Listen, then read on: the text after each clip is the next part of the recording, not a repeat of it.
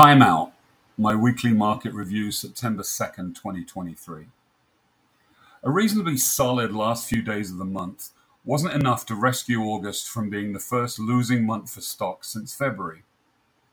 With the Large Cap S&P 500 losing 1.8%, the tech-heavy NASDAQ 100 losing 2.2%, and the small cap Russell 2000 losing 4.5%.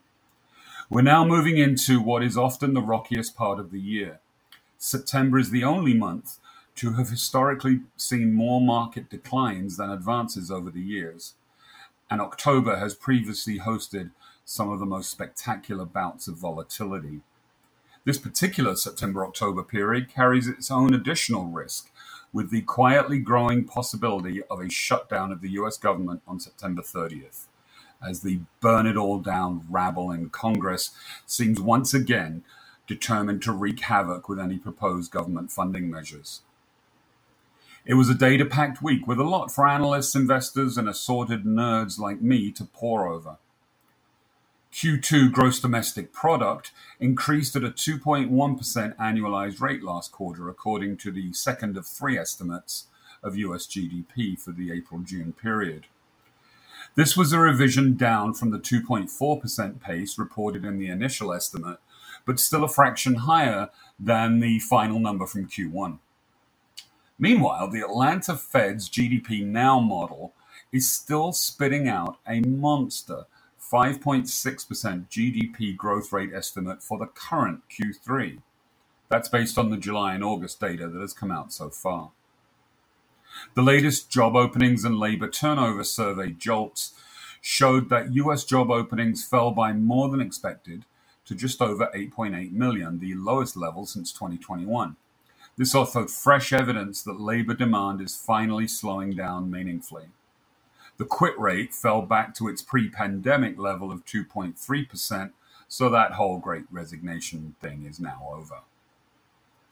The Fed's fave, the core Personal Consumption Expenditures index of inflation, held steady last month.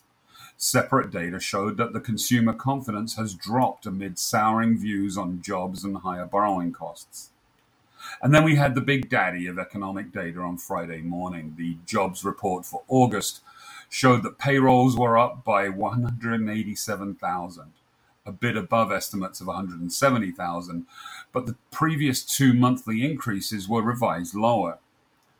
However, unemployment surprisingly jumped from 3.5 to 3.8%, the highest since February 2022, and average hourly earnings have increased by 4.3% from a year ago, a touch below expectations. This was considered to be all very Goldilocks. The conclusion drawn from all this is that the economy is undergoing a controlled cooling, which has seemed to further reduce, maybe even entirely snuff out, any lingering risk that the Fed will raise interest rates again at its September 19th, 20th meeting, with Fed Chair Jerome Powell widely expected to call a timeout on the rate hike process.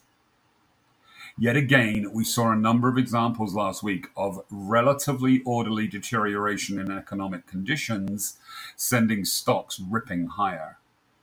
However, we need to remember that ongoing bad economic data is not good for markets in the medium and longer term, as stocks much prefer resilient growth and higher but stable market interest rates rather than collapsing growth and plummeting yields.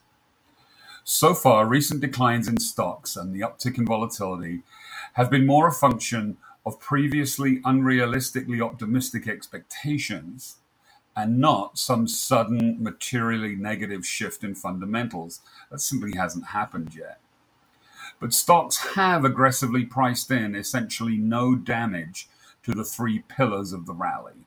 1, no landing or a soft landing. 2, disinflation. And 3, the Fed done or almost done with rate hikes. If we get a pile-on of negative news, namely disappointing growth data that raises significant hard landing worries, a rebound in inflation, or Powell hinting that rates could rise further, then the three pillars will begin to erode, and things could get ugly quite quickly, with a give back of much or even all of the entire year's gains not out of the question. Based on facts as they are now, there is no reason to think that a hard landing is any more likely now than it was months ago, nor that inflation is about to reverse its recent decline. But I will be keeping a cautious eye on things, as the consequences of such developments would be significantly damaging to stock prices.